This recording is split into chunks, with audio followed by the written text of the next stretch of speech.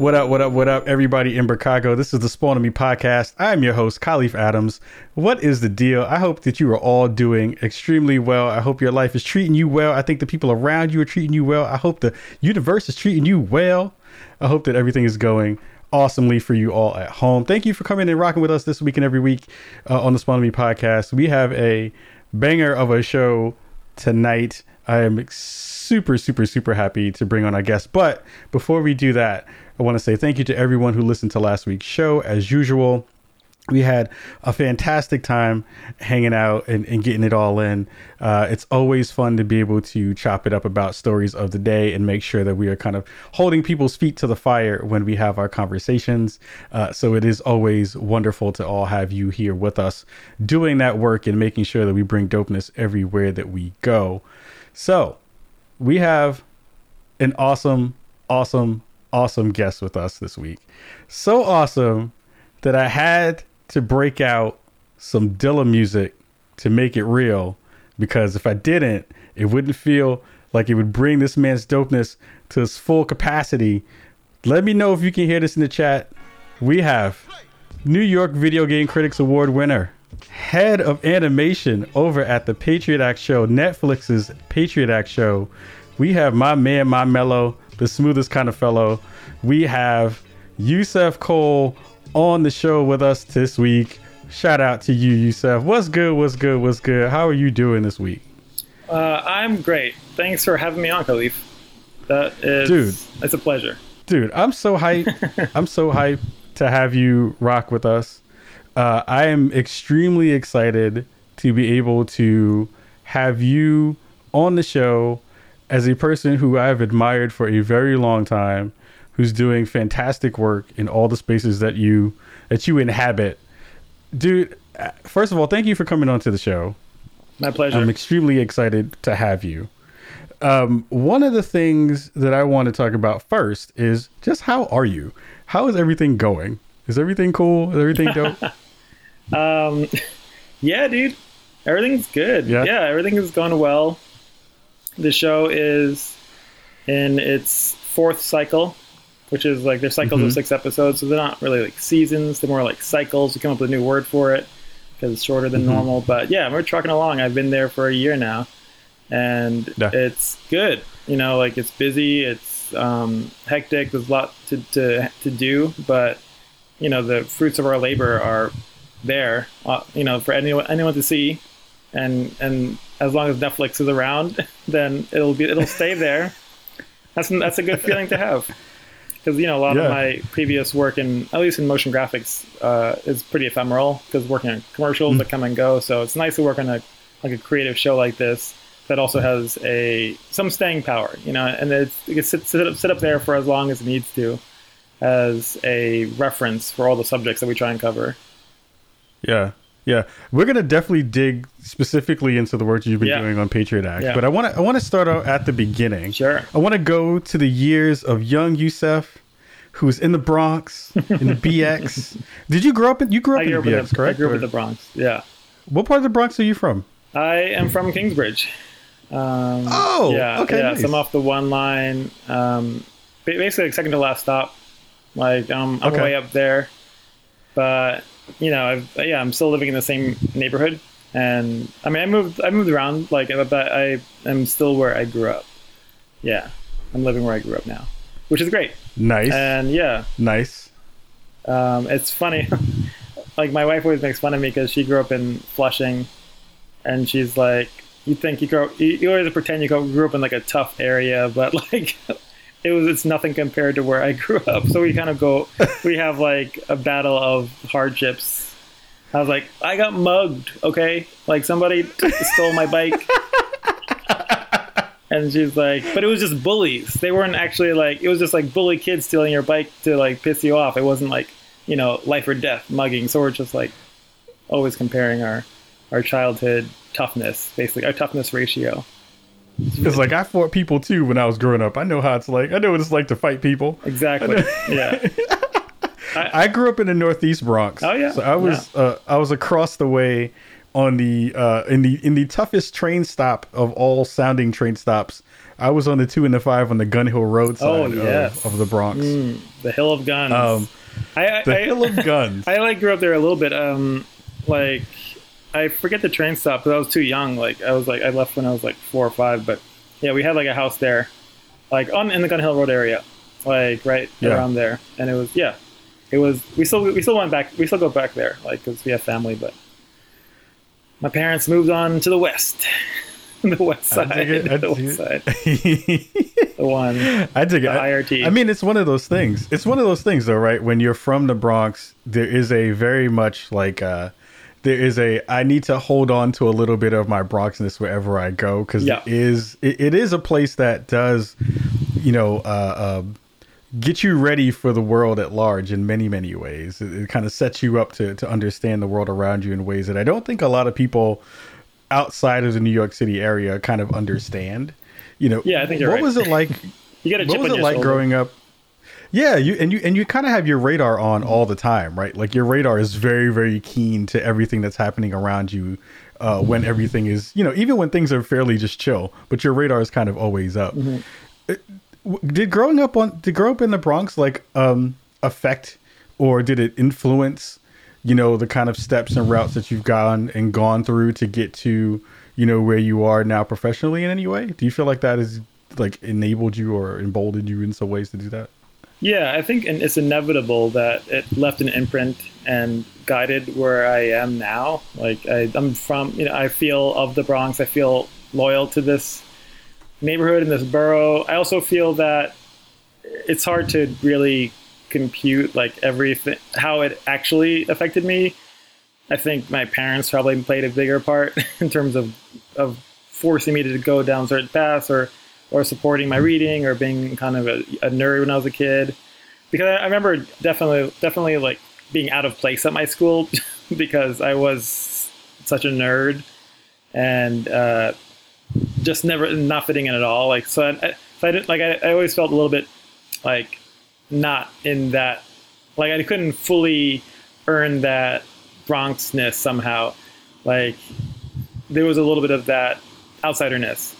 And part of that just, I don't know, because my parents are maybe different because they're not from this neighborhood. And like my mom's from Tunisia, so she has that immigrant upbringing that she brought out in me.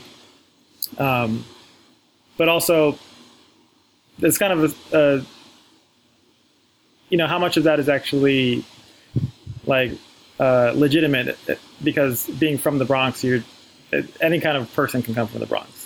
There's a stereotype of like the toughness of what the Bronx is, but I think that's obviously just, you want to live up to that, but you don't have to. Like, and it's kind of better not to. Like you should follow your own path, and that's something that my parents pushed me to do. So I think I owe it to them that I followed my path and didn't feel like I needed to like represent some different image of what growing up here would be like. So I definitely feel it in my roots, and I feel like I'm indebted to it, but also I feel very much an individual who grew up in the Bronx, Yeah. Which I'm sure you are similar. Yeah, there are like cultural touchstones that come from the Bronx that make you, feel really attuned to not only the city, but to that toughness that goes along with it, right? It's like, wherever I go, it is very interesting to see the reception that I get or the reaction that I get when there are people like, hey, where are you from? And I'm like, I'm from the Bronx. And I say it with pride because it's a prideful feeling that I have. Yeah. But their face always kind of tunes in this way that is like, and you made it out alive? Like, how did you make it out alive? Like, it's like that weird, like everyone swears that the Bronx was and still is in this like Bronx is burning era. Like it's still like in the 80s and 70s when it comes to, it's kind of funny, safety and all that stuff. That's the era that like it established it, especially because that group, gave birth to hip hop, and that became the cultural touchstone that spread out to everywhere else. But pretty much our generation grew up after that and in different circumstances. And so it's totally like the difference is very stark. But it's also cool and interesting having family that grew up in that era and like in those areas. Like my dad's side of the family is all from the Gun Hill area and grew up, like around buildings that were set on fire by landlords and like just giant empty lots, and they remembered all this. I remember we watched an episode of like The Get Down or whatever, that Netflix hip hop show, and they're like, "Yep, this looks right." Like they were just burnt out city blocks, and I was like, "Damn, this is kind of the first time I really talked to them about that." Like they just that's so interesting because they never really talked about it before. Like, and a lot of the family moved up to Co-op City, like at some point. Yeah. I went to school in Co-op City. I went to Truman High School. Nice. Co-op City, yeah. So it's like you're familiar with that. That is also a very interesting part of the Bronx in and of itself. The whole area, like no one, like I feel like most people, even in New York, don't understand how weird it is because it's like Co-op City is like. You go up, like I'll go to my uncle's apartment, like way up, like a 50th floor or whatever, and you're like, well, I'm like in a skyscraper overlooking the Atlantic, and then you go a few more miles, you're on City Island, which is totally like its own like city town that feels like nothing else in New York. Like, it's crazy. I think, and it's hard to get to, so most people don't head out there, but. I was trying to get my friends. You felt fancy. You felt fancy when you went to City Island. You're like, ooh, we're going to go out to eat. We're going to go to City Island and go eat. It's like highbrow, lowbrow. Yeah. It's like, it's totally like we have our own post office and we also have nutcrackers. It's all the things that you can possibly get in one particular place. But it always used to make me laugh about Co-op City real quick before we shift gears. How everyone was super excited and repped their section. Sure. That was the thing that everyone cared about. They were like, "Yo, what section are you from?" "Oh, I'm from section 5. "Oh no, I'm from section 2. Yeah. We have beef." It was interesting to see the we don't talk to them. It's turf wars within the whole. We have it where we're like, you're in the elevator bank that goes from 11 to 20. I'm in the elevator bank that goes from 1 to 15. It's kind of like never the twain shall meet. Totally weird. Yeah. Anyway. Where did your love for games come from? Were you gaming early? Was it a thing that you always had access to, or was it something that you found later on in your life? I was definitely gaming pretty early on. We got like a Nintendo a year or so after it came out. So it was like the late 80s. And me and my little brother, we would just play, get that Nintendo and play that Mario, the Teenage Mutant Ninja Turtles arcade. That was our first big gaming console experience. Like we'd play that, and then we just kept on with it. And I've been gaming in some capacity since then. Like, took a break in college, was like wanted to socialize and try something different. But then afterward, I was like, that was dumb. Let's go back to games. It's like games are dope. I think I like these. Yeah, pretty good. And it was like also like coming back in graduating and being able to make money and buy games and buy consoles and stuff was a totally different thing, than begging your parents for a game every few months or year or whatever. So that was an extra like added allure to like getting back into games, right? You like buy whatever you wanted and like play it whenever you wanted or whatever. So so I've been playing since then, since the NES. Did you have a favorite or any couple of favorites that were the ones that when you think about that time and that era that you kind of harken back to? Yeah, I mean, like there are a lot. I think like the most formative years were the PS1 years because I'm not sure why. Like I think it was just like it was like high school or early high, maybe early high school or middle school, and just getting really into it, playing with my brother, and just like getting into certain games like Jet Moto, which was their like version of Wave Racer, and Metal Gear Solid, and just like games that were before that they were still kind of limited in how immersive or detailed they could get, and then PS1 kind of blew the lid off of that, and I felt I had so much greater like a level of investment because the games were so much more dynamic, And Twisted Metal 2, oh my god, we played so many hours of Twisted Metal 2. Oh man, Twisted Metal was so good. So good. And that was like, man, we just had neighbors like in our building. We would just play like the multiplayer all summer long. That and like Jet Moto we got so good at Jet Moto. We're just like it's like a game that nobody remembers because like it wasn't that amazing, but it was kind of cool. It had those Wipeout vibes. Like you're doing like loops. Yeah. Man, Jet Moto was a thing that really was crazy. I remember Battle Arena Tonshiren was the thing that I always was like, I need to be playing that for long periods of time. Sure. I don't know why I stopped playing it, but I just remember those like very specific sounds that went along with that game. It's just like that whole PS1 soundscape that came out of that console was very formative. Yeah, I mean, in a lot of ways. It was very formative. Play a lot of Street Fighter. The weird PS1. Yeah, it was like so many games that like didn't survive. Like the version of Street Fighter that was kind of like Tekken, the EX plus Alpha one. That was like it's like a 3D Street Fighter. Like with Skullomania. Yeah, Skullomania. That's still my guy. Oh, Skullomania was so good. It was such a fun character to play. Were you when you grew up in the Bronx? Were you a part of any of the arcade scenes too? Was that a thing that you had around you? There was nothing around me that was like a scene. Like basically arcade. I mean, I did a lot of arcades, but it was like basically the laundromat. There was like X-Men Street Fighter. Had to get a couple of rounds of that. There was the pizza place, a couple of pizza places. Like someone like there was a few like those ones that had like Cruising USA, and like the cowboy game. I always forget what it's called. Where it's the like Lone Ranger or something.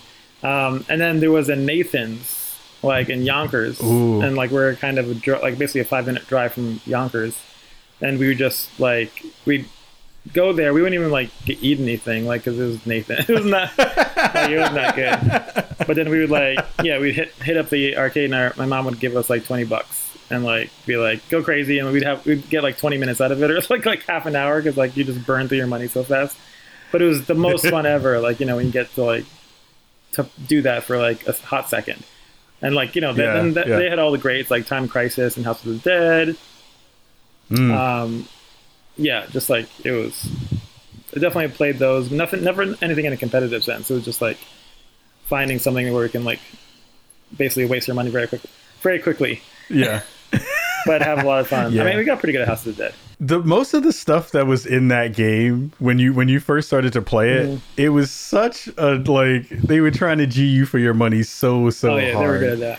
Oh, Area 51, totally. Like shooters were amazing. I love the shooters. I would play Time Crisis and I beat it a few times at that point because like it was possible.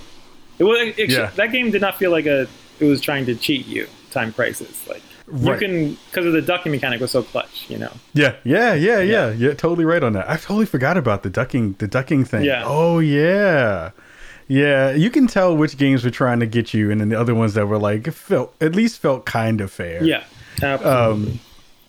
I remember Turbo being one of those games that I remember not being fair. It felt like they were always trying to like run you off the road, or like Spy Hunter was trying to like always run you off the road. Sure. And take your last bits of money. But yeah, it was a good time to kind of grow up, especially it's funny because I don't think a lot of people, I wonder how this played out outside of New York, and I'm sure it was similar, but it felt like, if you didn't have those kind of larger arcades, you were finding yourself in the pizza shop or in the in the bodega or in any of the other places that had an arcade machine, and you were getting your gaming fix within those small spaces. I wish that there was a conversation about how that kind of transpired and was the last vestiges of the actual like arcade scene. And I know that some people have talked about it, but I haven't seen an actual like full on like documentary about stuff like that. It would be cool to see. Yeah, it's kind of a lost social space, basically. Yeah. So I want to fast forward a little bit to a little bit older, Youssef. When did you start to write about games, or when did you start to think about the process of lending your voice in a literary way to the game space? So I studied kind of cinema studies at school and college, and didn't really. I parlayed that into production and getting into animation, getting into motion graphics. But I also did a lot of essay writing just because it was a multidisciplinary major, and there wasn't much of a film production department at my school. It was a lot more English and critique. So I got a lot of practice writing about stuff and writing about film. and I didn't get to use it for a good 8-9 years after, and I think it was kind of a slow build up where I was getting more interested in games and buying more of them, and at that point I had a PC that I had built, and I was just getting really invested in talking and thinking about them, and I was on a couple of forums, and I think I was just inspired by seeing just good pieces online and people writing seriously about games, and I hadn't seen that kind of stuff before. Mm-hmm. So that was kind of it kind of kicked me in the butt to try it myself and try and mess around in that area and see what I can do. And I just started writing in blogs or my own blogs, or writing. I would write stuff in the forums. I would just take up people's time, just writing page-long forum messages about stuff, and just that kind of light practice and dipping my foot into things. And it really was this slow build-up. Nothing happened overnight. I was just writing because I enjoyed the art of it, and I enjoyed the feedback and basically getting to share how I thought about something and getting a bounce back and getting a response. Excuse me. And that just kept going. And at some point, Medium came along, and it kind of gave some of the blog writing a bit more of a professional luster. It looks like you're writing a real thing. And I was writing, so from that I wrote a few pieces for Ontological Geek, which sadly I just saw they are not publishing pieces anymore. But they were the first place I wrote for, and then I just from there just started writing for a few other sites. I met Austin Walker from Waypoint and Vice at some of the game festivals. I went to Indiecade a bunch in New York because it's in New York. I don't have to travel. I love that. And it was a good vibe. It's not really going on, at least not to the extent that it was before anymore. But it was right. You could anybody show up. It felt friendly to amateurs and people who were just interested in games, and you can play all the latest indies and meet and go to developer talks, and it was a really rich culture. And I had met Austin there or at another event, and he dug some of my blog writing, and he kind of gave me a big push to he put me up on Waypoint pretty early on in my career. Mm-hmm. And just from there, it just bit by bit, article by article, I just kept growing my body of work and getting better at it, getting better at writing efficiently and finding a good thesis, a good point to what I wanted to talk about, and not meander too much. And so I'm less, I think at this point I'm probably less on the enthusiast in all the game forums, kind of subscribing to all the magazines, building PCs level. I'm a little more old and tired, but I still I don't get tired of the writing part of it. I still really like that, and I feel I found a good voice to write with. The problem is just I don't make time anymore. I'm just I am fitting it where I can, but it's a struggle because the show is so demanding. But I'm writing a column for Unwinnable, and they're really good people. They're just love them. Yeah, they're just operating out of the internet and releasing this monthly PDF where they just a bunch of a really diverse group of writers kind of all put forward whatever they want to talk about, basically about games and pop culture. So I have pretty free reign to write about whatever I want. I just the last month I wrote a piece about Evangelion and watching it, growing up watching it, and watching it now 20 years later or whatever. And then I just wrote a piece about this podcast, Mortal Podcast. I don't know if you're familiar with it. No. It's this. What's that about? It's basically you probably like this. It's this since you're a Mortal Kombat fan. This comedian and kind of video director, this guy Ben Meckler in LA. Like, he basically just loves Mortal Kombat and knows all the lore. And he just every episode he will describe the lore of a single character to a random guest, like who usually doesn't know anything about Mortal Kombat. And, oh my god, this sounds fantastic. Yeah, so like he just did a whole, like, the seasons are based on, I think, the games, like the first season was like all the Mortal Kombat 1 characters, and now he's doing like I guess after that. But yeah, it's so funny because he's just like there because the lore is crazy. The lore is so weird because everyone's dying, coming back to life, becoming dead, getting reborn. Like, oh man, it's wild. And he like sticks to it. He does not break form. So I was just writing about that and like how I thought it was interesting, and like how lore and people who like especially people who like stream lore are these like secondary storytellers, and they kind of like add to the narrative of the original game because like they're putting in this effort to like turn it into this, to weave it into this like entertaining story. Right. So yeah, like I'm just like writing about whatever comes to my mind for this magazine for Unwinnable. And yeah, I write for like other places like Bullet Points, another small small kind of like monthly publication. And I try and write for Austin and Vice whenever I can, but those tend to like be when I have like a good chunk of time to like devote to research and planning and stuff, which hasn't been too frequent. But you know, I try and I'm talking to Austin. We'll see. I'm always hopeful. I want to dig into that actually after the break, because two of the pieces that you've written, and you are one of my favorite writers in the game space. But there are two specific pieces that I want to dig into right after the break about your Cuphead piece and your piece about Fortnite and hip hop culture and how the two shall kind of meet. All right. Cool beans. So we're going to take a quick break. Everybody at home, make sure you got some water. Make sure you're hanging out. We have Yusef Cole rocking with us in Chicago. We'll be right back after this.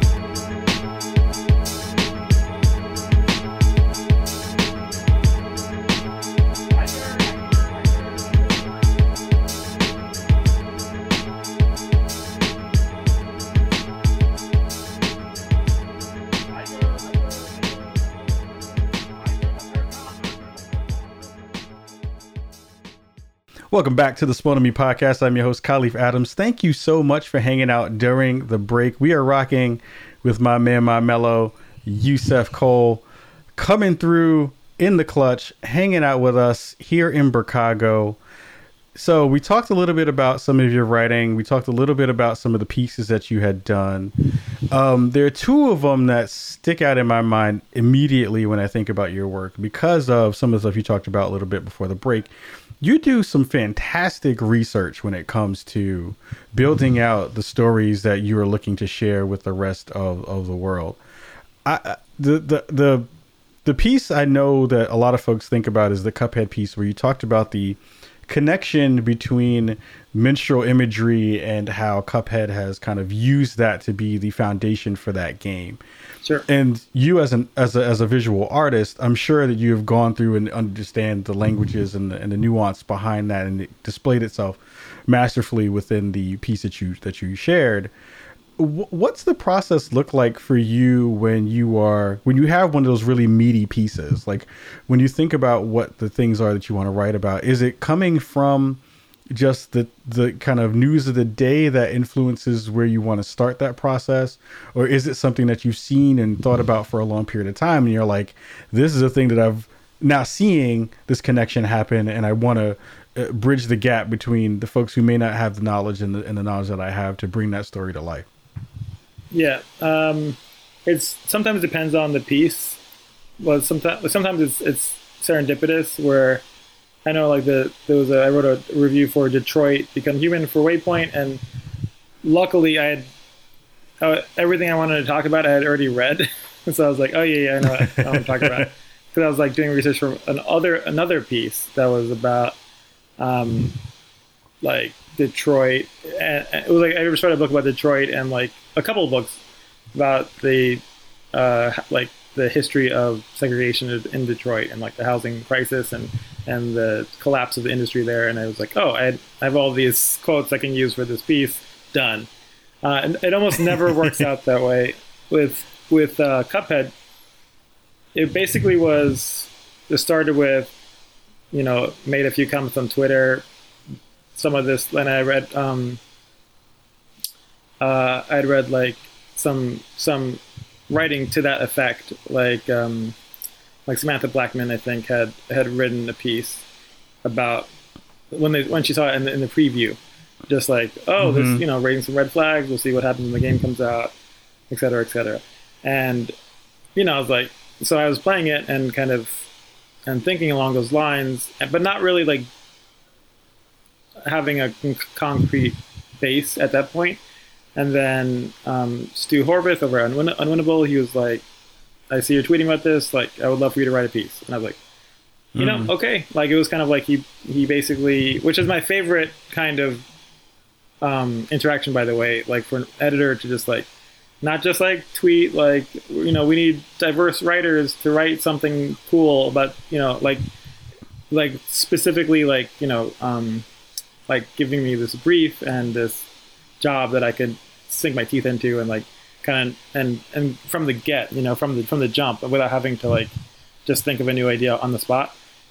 This was like just like it was just serendipity where like I was thinking about it and he gave me the platform. And from that point, I was like, okay, if I'm going to talk about this, I need to do the research. I need to see what's out there. And I luckily have a friend who runs a theater in New York, Spectacle.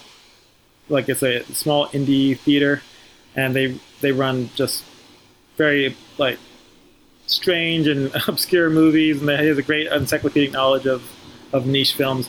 And I know he like also worked with these curators who are deep into like 30s animation and Fleischer animation. And so I was asking him about like some books I can read, and he recommended some of the pieces I used. And yeah, I just did the research. I read a couple of books on it.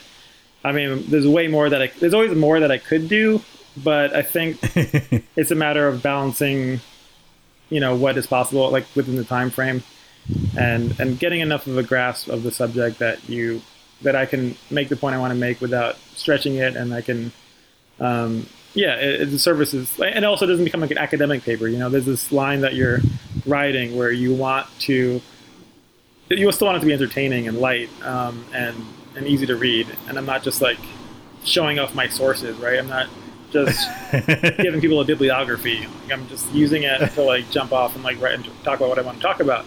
And that's always something that's like, I keep in mind when I'm doing these pieces, when it's not just like a list of like block quotes, like long, lengthy block quotes of whatever I'm reading. And also it takes forever to do the research, so I can't dive that deep into it. But yeah, like for the most part, when I'm doing a piece that is research oriented, that is a subject that has a history attached to it, I like seeing how much, trying to get a handle so I can speak confidently about that history. And I think that was totally my process with Cuphead. It was my process with the Fortnite essay. Again, I was like, I had just been talking about it, and I was like, I've been chatting with Nick Capozzoli, who's at the Game Critic Circle, and he was like, yeah, like this is the crux, right? Like it's always being discussed as this legal thing, like whether or not they can, whether or not they should, and what that means culturally. I'm like, yeah, that's true. Like, and he's like, but I'm not going to write the essay. And I'm like, well, I guess I'll write it then. Like, it's like, and to give people context, that you're writing about the pulling of Black culture into this game without them being compensated for the work that they put. Because at that point, there were a few famous cases that were popping up where Meek Mill and Alfonso Ribeiro and a few other, and like some YouTubers and like other people, like and the flossing kid, I forgot what it's called, not flossing, what's his name, anyway. I know who you're talking about, but I can't think of them. People are bringing up actually legal cases against Epic and trying to get some recognition that they were just using their moves whole cloth. And it's kind of fizzled out because the patenting like law isn't strong enough to support claims for like moves. It's really for like choreographed dances, and that kind of like, and for a lot of people in games, especially writing about it, it was like an open and shut question. And I was like, but there's more to it. Like let's dig into it. Let's dig into why this is like, you know, it's like why it fits into this like pattern so neatly of mainstream media, like profiting off of Black art and Black culture without paying it back and without recognizing it. And so, I just kind of dug into some of the background there. And there's definitely a lot of really good writing about that stuff, you know, like tons of it, just talking about the history of rock and roll and jazz and dance. Dance is like such this incredibly wrought topic where, you had things like American Bandstand. I wish I could talk more about it. It's like so fascinating where it's like, you know, how we have time. Yeah. We have time to dig into some of it. Yeah. Just like how it was so segregated and, you know, like, but at the same time, the dances that were becoming popular were dances that these white dancers on American Bandstand had seen in the halls of Harlem and in the Savoy and like other places around New York. And we're just copying it and putting it on display and pretending it was their own work. And then you had things like Soul Train pop up in response to American Bandstand not allowing at least like the freedom of the Black guests and the artists who are on the show to dance the way they wanted to dance. And so it was this venue where they could really show off their moves, and it blew up. It was so popular.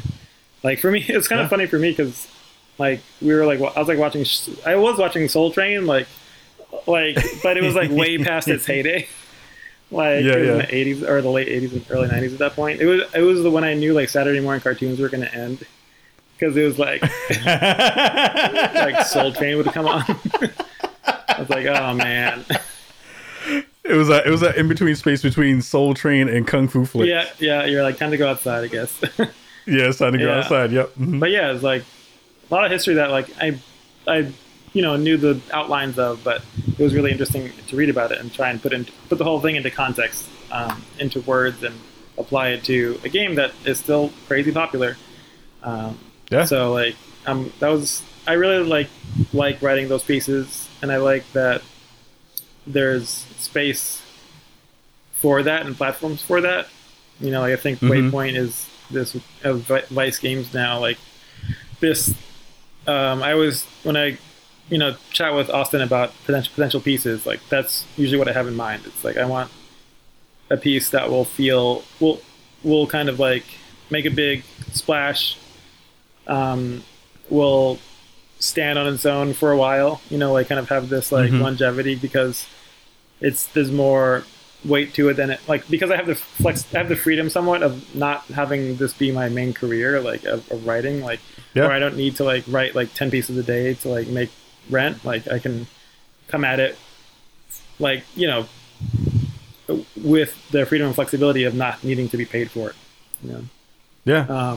I mean, one of the things I love about your pieces specifically is that they do focus sometimes on these topics that bring up and evoke these emotional responses that especially me and we in the Black community are like, yeah, we see this thing happen all the time, and no one is really addressing it or talking about it or bringing it up in the context of the, cultural phenomena that we constantly see in the games that we play and all those things.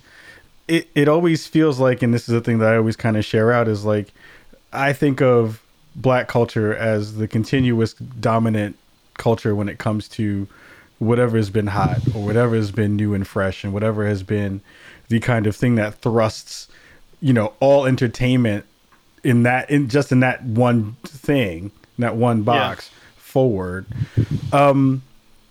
What are when you're having those conversations with folks who are in both games media and outside of games media, it feels like both hip hop and Black culture specifically, have always been pigeonholed into these really weird and kind of very niche spaces. Mm-hmm. I've always wanted to ask folks who are writing about that, where do you think that we're being missed in a lot of the conversations? Like, I feel like there's so many pieces of our culture that only get focused on, but there are so many parts of it that is so vast that never even get mentioned. Mm-hmm. Where are some of the places that you would hope to see in the years to come, those kind of intricate and nuanced versions of Black culture kind of infuse themselves within the games that we play? That's a really good question. Because there's so many answers. That's what's so nice about it. You know, because the culture is vast and always surprising. Like stuff that surprises me. I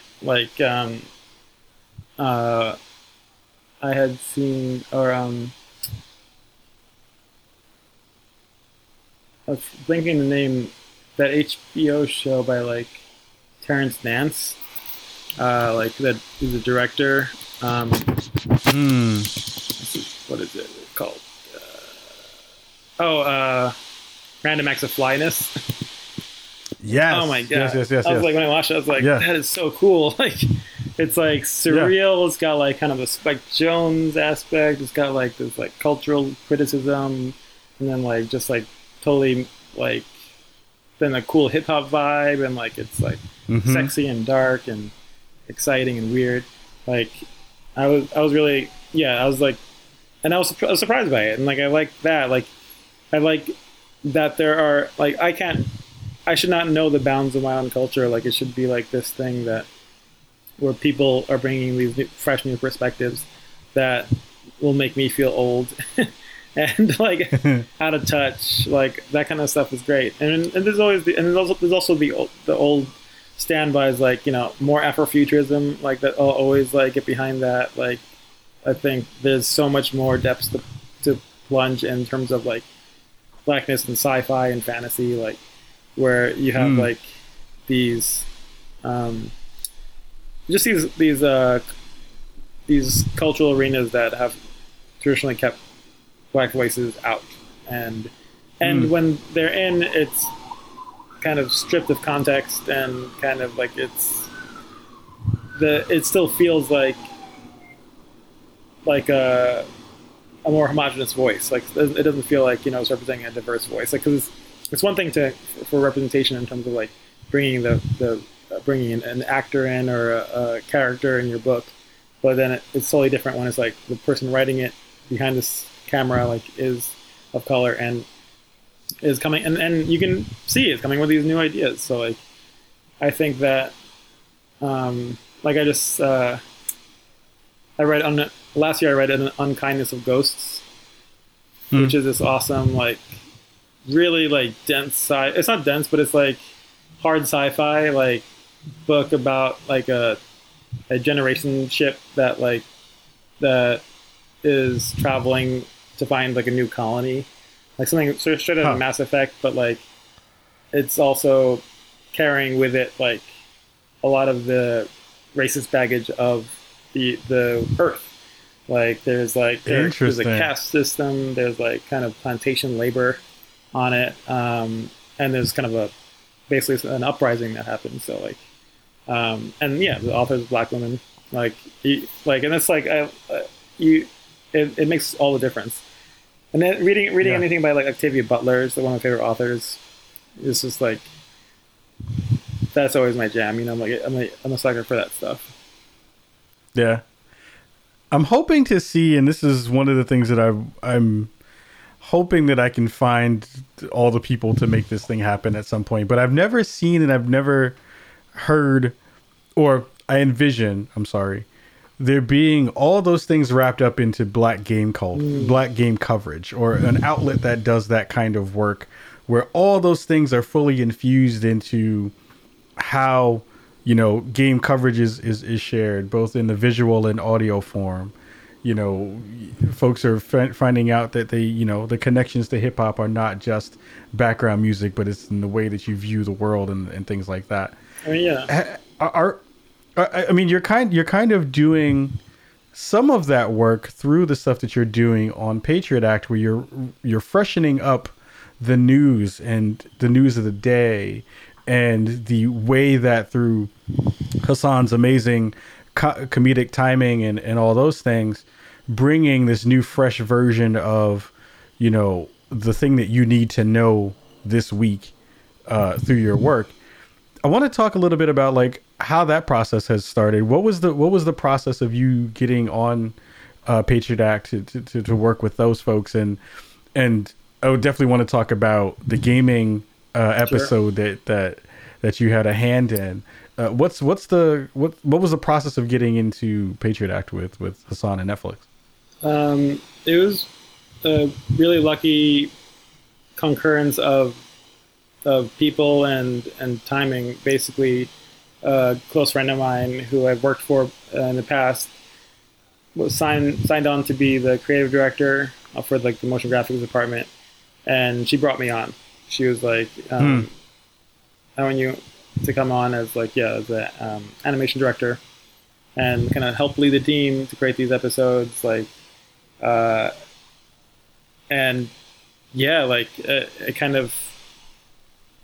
She kind of got me in.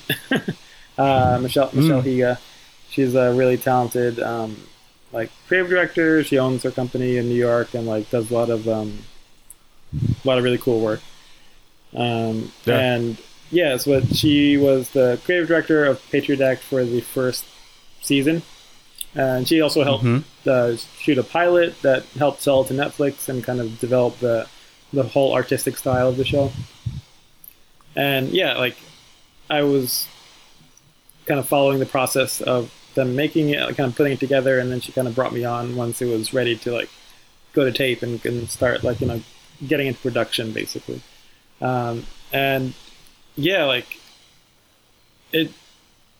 It's both a natural continuation of the work I've done, but also a really new a new avenue, and something I had to learn a lot of things that I was not necessarily familiar with. Most of my past work has been more traditional, freelance motion graphics, where you're making stuff for commercials or advertising or sometimes websites. But it's more of a in and out. You make a 30-second spot here, you make a 5-second web banner here, and this was a lot more. And then you never see it again because it kind of goes off to the ether. And then this show is very different because we would need to make the graphics, get it approved, and then that was just one part of it because it has to then go on the stage, and then you, and as with the team lead, you're kind of down there with the production director who's shooting Hassan on the stage and kind of framing the background and making sure everything can fit into the frame of the camera that he's shooting with. So then you then have to account for a camera capturing your graphics and the host of the show, because it's different, because not just graphics that are on a TV, it's graphics that then become part of the stage background, it's graphics that become set dressing. And so I had never created that kind of work, and at the same time I also hadn't really worked in live television, so it was learning a lot of that stuff, learning a lot of the language for that and the process. So it was a ton of learning required, a ton of studying up.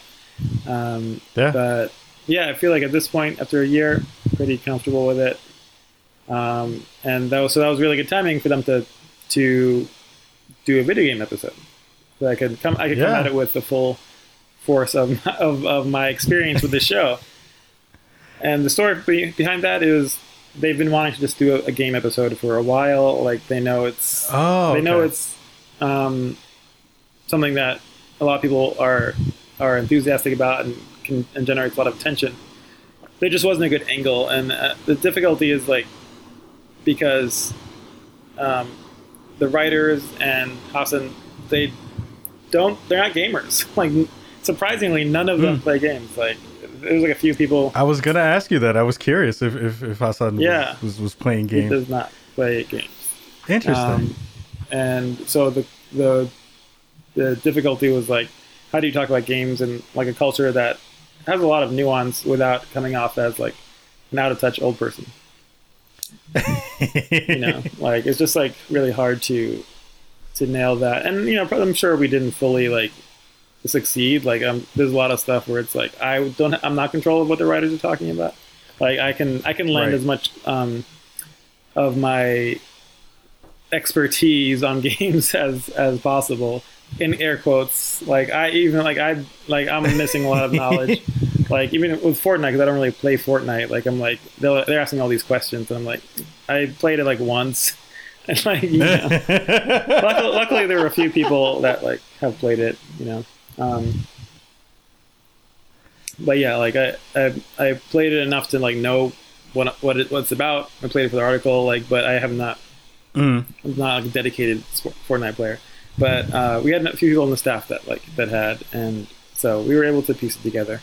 And yeah, I mean, one of the things that I when I watched the episode, like you saying that to me now, I would have never known.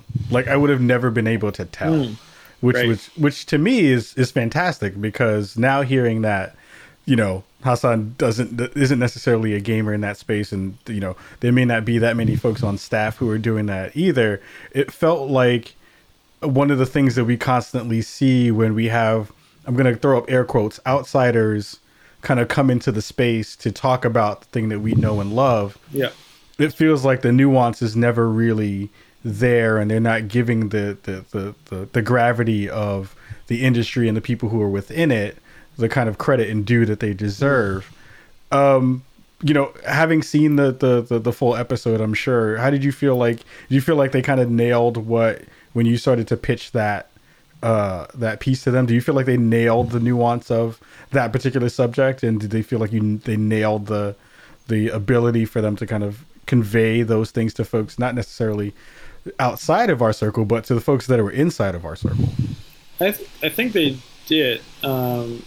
And yeah, to be fair, like I didn't. The idea came from like some of the news producers, like for the labor angle. But I got it.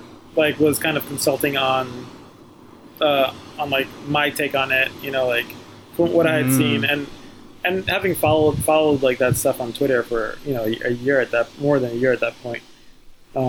Right. Excuse me.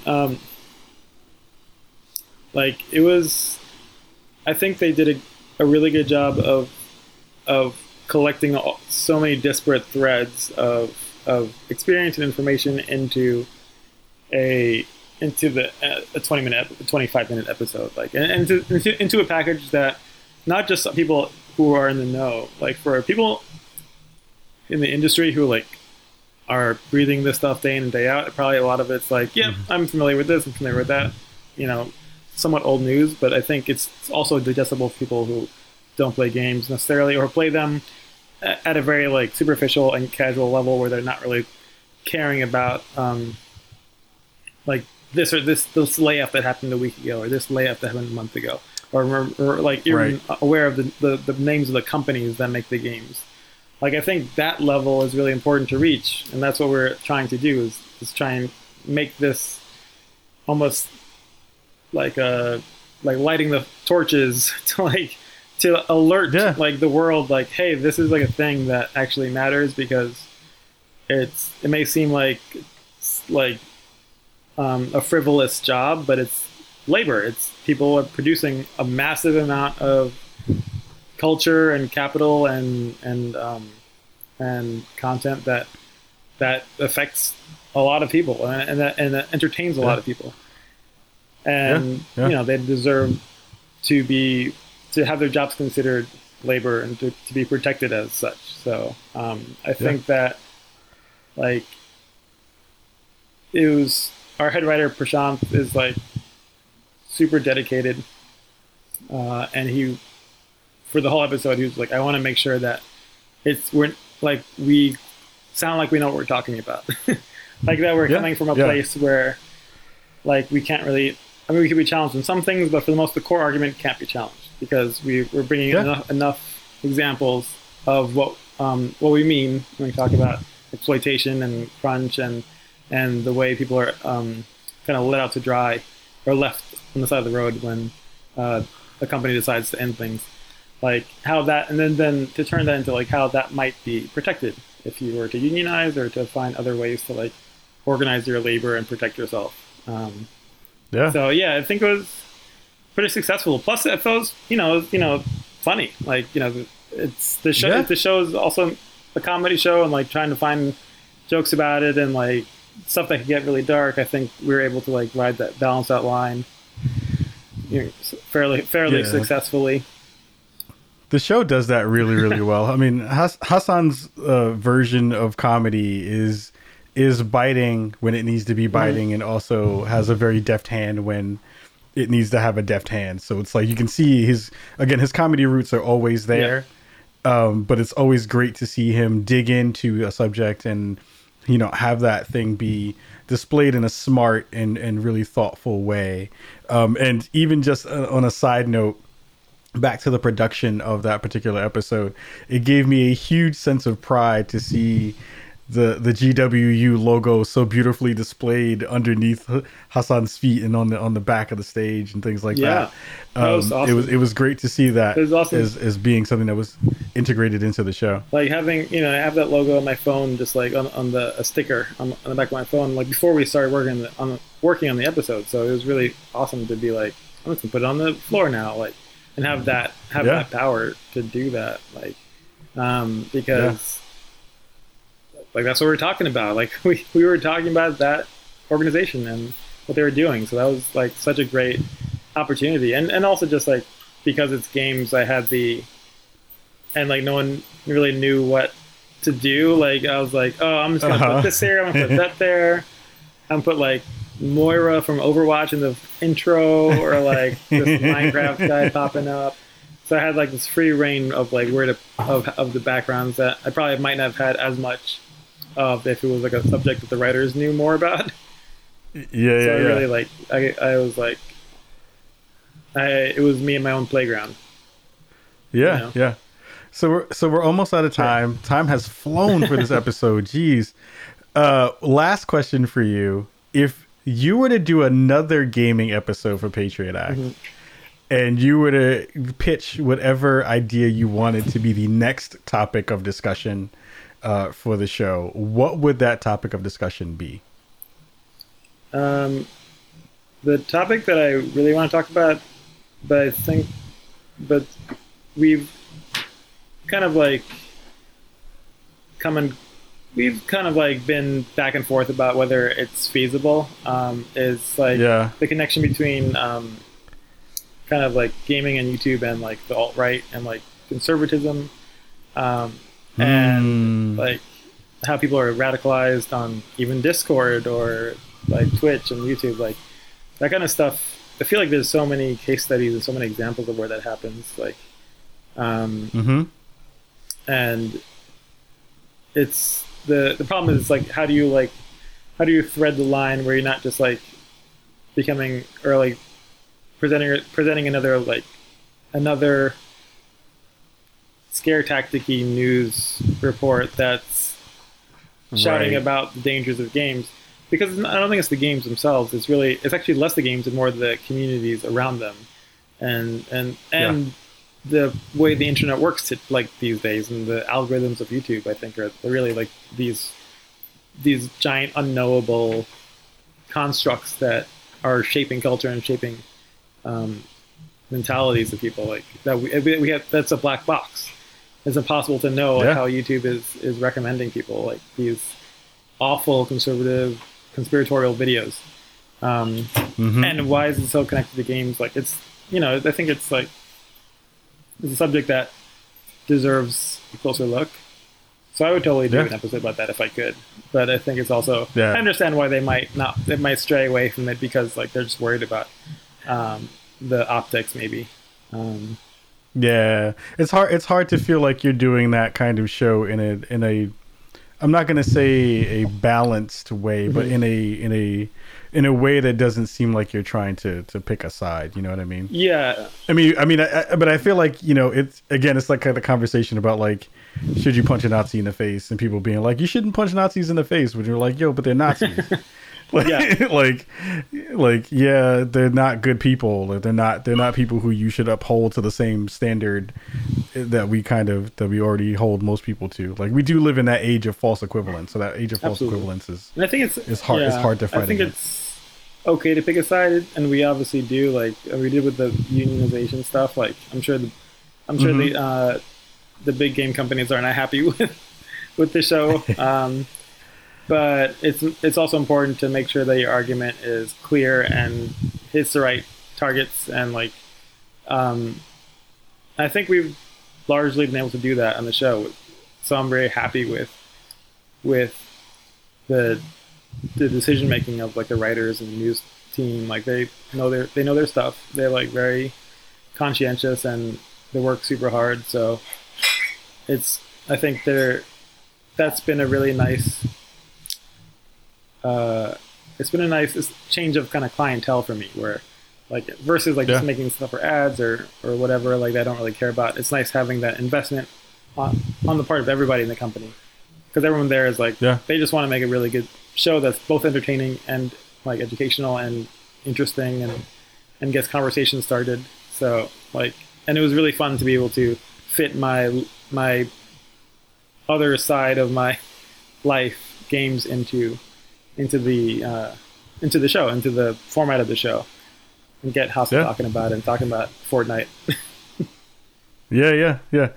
And I think that's a perfect place to end this episode of Spawn on Me. Like, fam, first of all, thank you so much for coming through. My pleasure. I've been looking forward to this since we talked about it a little while ago about us getting you on the show to come through and hang out.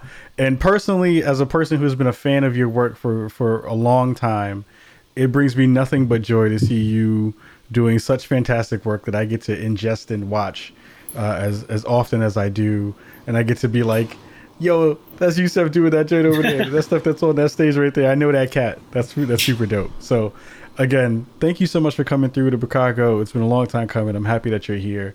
And tell the folks at home where they can find your work and where they can get up with you on the internet. Sure. I am YumeYou on Twitter. That's YOUMEYOU.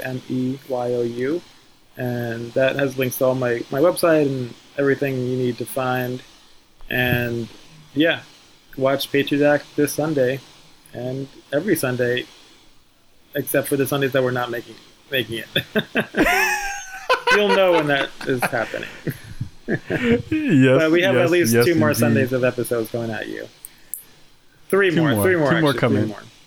So 3 more for the next month. But they're going to be dope. Nice. Absolutely. Yeah. Everybody in Chicago, thank you again for coming and hanging out. Again, this is the only place you can find dope conversations like this in podcast form with amazing dope blackness in it and dope conversations. So make sure you're checking us out on all the podcast networks and all the places you can find Spawn on Me in your ear holes and all those wonderful places. So for now, we're going to dip out of here. We're going to go host someone else on Twitch for the folks who are listening on Twitch land. Everyone in X-Ray land and in podcast land, we will see you all next week.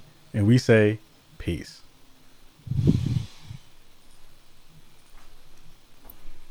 All right. Splash screen is up. Music is up.